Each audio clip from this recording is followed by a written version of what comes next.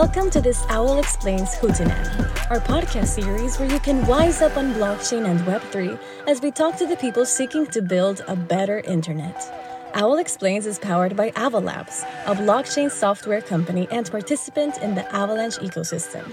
My name is Silvia Sanchez, project manager of Owl Explains, and with that, I'll hand it over to today's amazing speakers. Hello and welcome. My name's Emma Pike. I am your host for today's Hootenanny, and I'm delighted to be talking today with Chief Owl and Legal Eagle, Mr. Lee Schneider, who is the General Counsel of Avalabs and the co-founder of Owl Explains.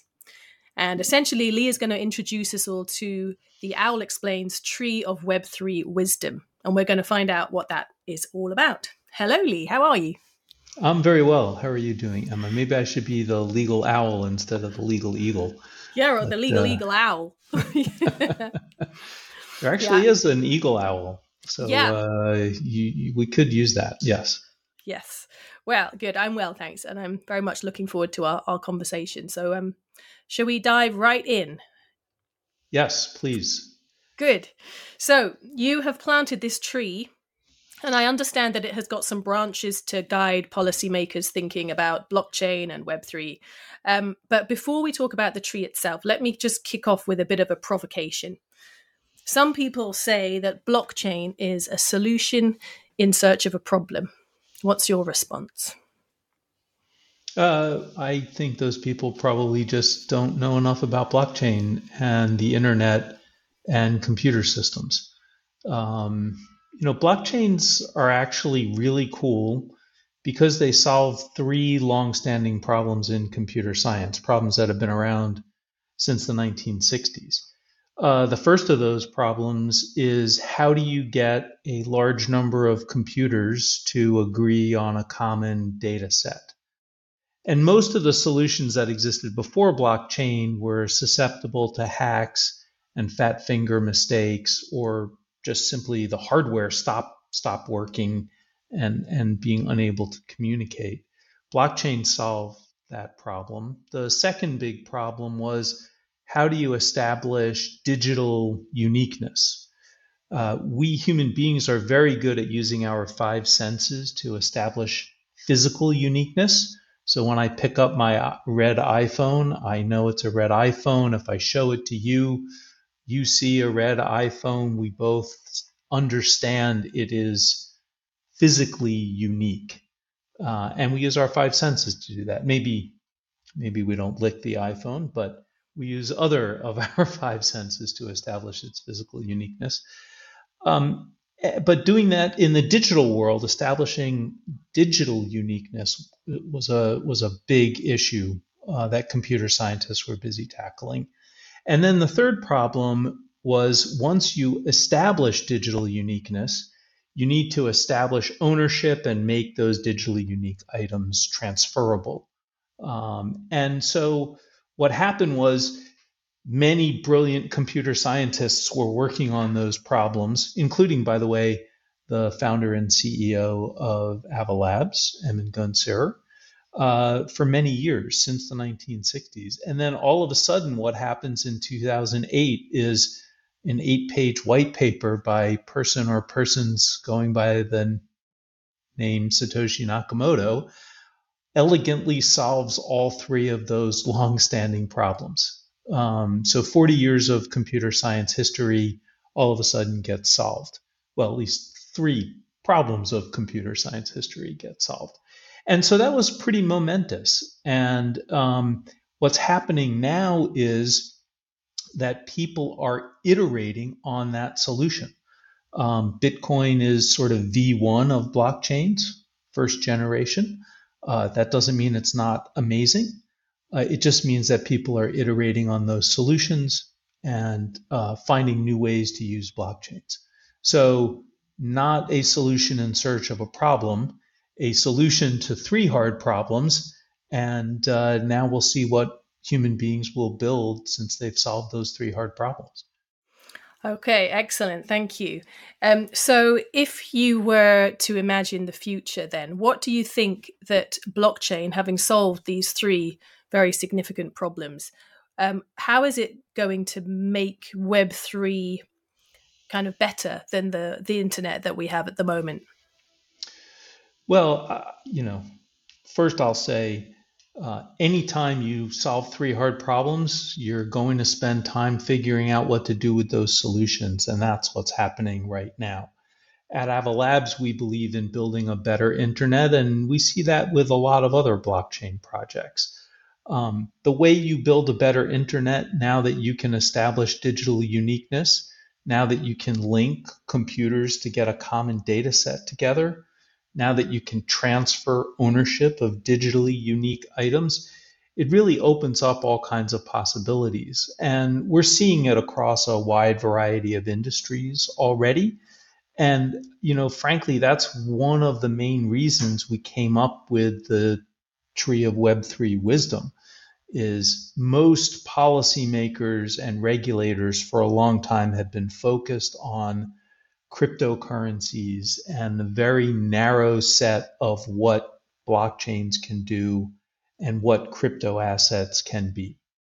And so with our 5 principles of the tree, we really hope to expand people's view on what is really going on here. And so that's how we came up with the 5 branches of the tree. And then obviously we came up with a whole bunch of leaves for each of those branches. And there's probably more than just the leaves that we came up with. Great. So this tree has been planted in the soil, which is rich with innovation. It's sprouted its trunk, and it's got these 5 beautiful branches, with, as you say, with some leaves, some fruit. There's all sorts of things on them. Let's get into the 5 branches just briefly. So we'll get into them individually in a bit more depth in a second, but can you just outline what the 5 branches are, first of all? Yeah, absolutely. And by the way, just for your description of the tree, we should say that many owls are nesting in the tree as well. It would not be a complete tree without some owls there.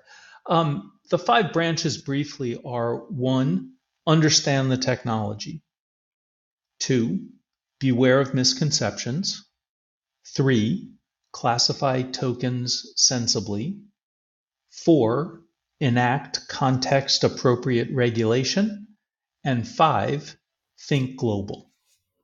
And Right. The idea here is that all of those branches can work together to form good base for policy platforms. Great. So let's start with branch number 1 then, which is understand the technology. Why is it important that people should understand the technology, and how should they go about doing that?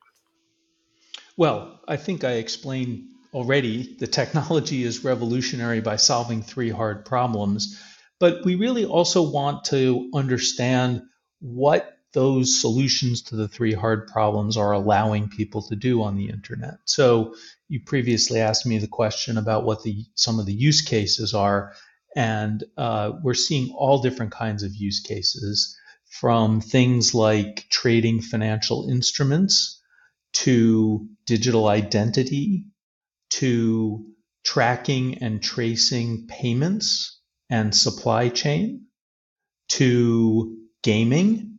Most people, by the way, think gaming is just for kids until they realize it's a $45 billion a year industry in the US. And as a friend of mine likes to say, there's a lot of big kids with a lot of money out there if it's that big an industry. To many other applications. We see insurance applications and many other things being built.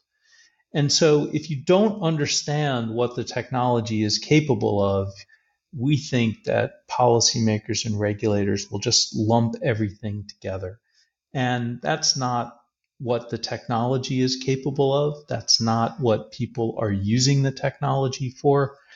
And we really want to make sure that we're not re-regulating things that are already regulated just because they're occurring with a blockchain database or data set as opposed to a more traditional database structure. Yeah, so I think that leads us really nicely into branch number 2, which is beware of misconceptions. So first of all, why do you think there are so many misconceptions around blockchain and crypto and the whole space? I think one of the main reasons is, frankly, that Bitcoin started everything as a cryptocurrency. It was designed to be a currency that existed on the internet. And so everybody took that to mean that the only use case for blockchains were financial in nature, financial instruments in nature. So creating more currencies, and yeah, maybe we can tokenize stocks and bonds and swaps and futures and other financial instruments. And so I think that's the root of of one of the big misconceptions. Great. And so, but there are more, aren't there? So we probably don't have time to go into all of the misconceptions, but what are your kind of top 3 bugbears? Now is your opportunity to set the record straight. Well, I don't know if I'm setting the record straight, but look, as I said, the first one is that blockchain is not just a fintech technology. It's not just for financial instruments and trading financial instruments. It's really much broader than that. Another big one is that crypto assets and blockchain are not synonymous. It's true that blockchains facilitate crypto assets, and tokenization is the way that blockchains express data on their database. But really, you can facilitate all different kinds of things by tokenizing it. And so when we look at things like digital identity, for example, we see something that is loosely a crypto asset because it's digital identity on a blockchain and uses cryptography and is tokenized identity, but it's nothing to do with the kinds of crypto assets that most people are thinking about or familiar with. And maybe the last one that I'll mention is that decentralization is not necessarily permissionless and public blockchains. So you can have a decentralized set of computers that are nevertheless all permissioned to create a blockchain that is permissioned and even private. So we don't necessarily need to think of decentralization as sort of anybody can join at any time as long as they have the software. Now, there's lots of good reasons for public permissionless blockchains like that, and I think I'm personally an advocate for those. But there's also really good reasons to have more tailored blockchains where the validators are permissioned for particular use cases. Yeah. So just going back to what you were saying a moment ago about all manner of different things can be tokenized, that's a nice kind of introduction really into branch number 3, which I believe is your personal favorite, which is all about classifying tokens sensibly. So why is this one so close to your heart? Well, because it taps into the biggest misconception that people have. You know, people think that blockchains are just about cryptocurrencies or tokenizing financial instruments. And my sensible token classification, which I wrote a couple of years ago, it's been through several iterations, and you can find it on the Owl Explains website now and in various other places. Really tries to delve into what tokenization is all about and how it can be applied to physical assets, how it can be applied to services like concert tickets or legal services, how tokenization can be applied to intangible assets. And by the way, when people say intangible assets, when lawyers say that, you know, we don't really think about what intangible assets are. So kind of intangible assets are anything that human beings dream up, right? Like stock is an intangible asset. Intellectual property rights are an intangible asset. These are examples of intangible assets because they are properties that humans give to things as opposed to properties that exist in the physical world. And then I also talk in the sensible token classification system about native DLT tokens. That is to say, tokens that are inextricably linked to the blockchain that they're built on. And that's an area where I think actually something new has been created. And so that's an area where I spend a lot of time talking with policymakers and regulators about what the regulation might look like. MiCA in the European Union is an example of a regulatory regime that tries to hone in on that. The Financial Accounting Standards Board, the FASB, recently put out an exposure draft that focuses on those types of native DLT tokens. So we're seeing that being adopted in a bunch of different jurisdictions in a bunch of different ways. And then the last area that I talk about in the sensible token classification system is stablecoins and sort of distinguishing them and trying to define them in a way that makes sense from that makes it understandable as to what is trying to be achieved and how it's trying to be achieved. So I think you've identified 5 different categories of tokens just right there. So what is the danger if regulators and policymakers treat all of those 5 categories exactly the same? And let's say they treat them all as financial instruments. What's the danger? Well, the danger is that we'll end up with lots of absurd results. So, for example, right now, if you collect cards, Magic the Gathering cards or baseball cards or whatever your favorite card collection is, when you have the physical card, that is subject to fairly light regulation. If we started treating them as financial instruments, all of a sudden it would be subject to very heavy regulation. And simply the fact that you put trading cards or collectible cards on a blockchain doesn't change their essential nature. And so, we don't want to re-regulate something just because it's on a blockchain. We want to spend time understanding what the essential nature of the thing is. Yeah, absolutely. And there is, as you say, no point regulating a whole bunch of things that have actually already been regulated. Or not regulated, right? Some of these things are not regulated or very lightly regulated. When I was growing up, we had these things called pet rocks that you could buy, and it was literally a rock that came in a small box on a bed of fake grass, and people bought them as collectibles. And there was little or no regulation around that. And if people want to collect pet rocks, then by all means, they should collect pet rocks. We don't need to heavily regulate the collecting of pet rocks.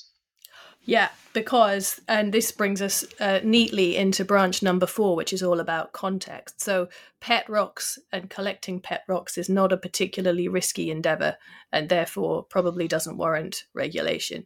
So branch 4 is all about context. Is that sort of the same as saying that policymakers should regulate the use of a technology rather than the technology itself?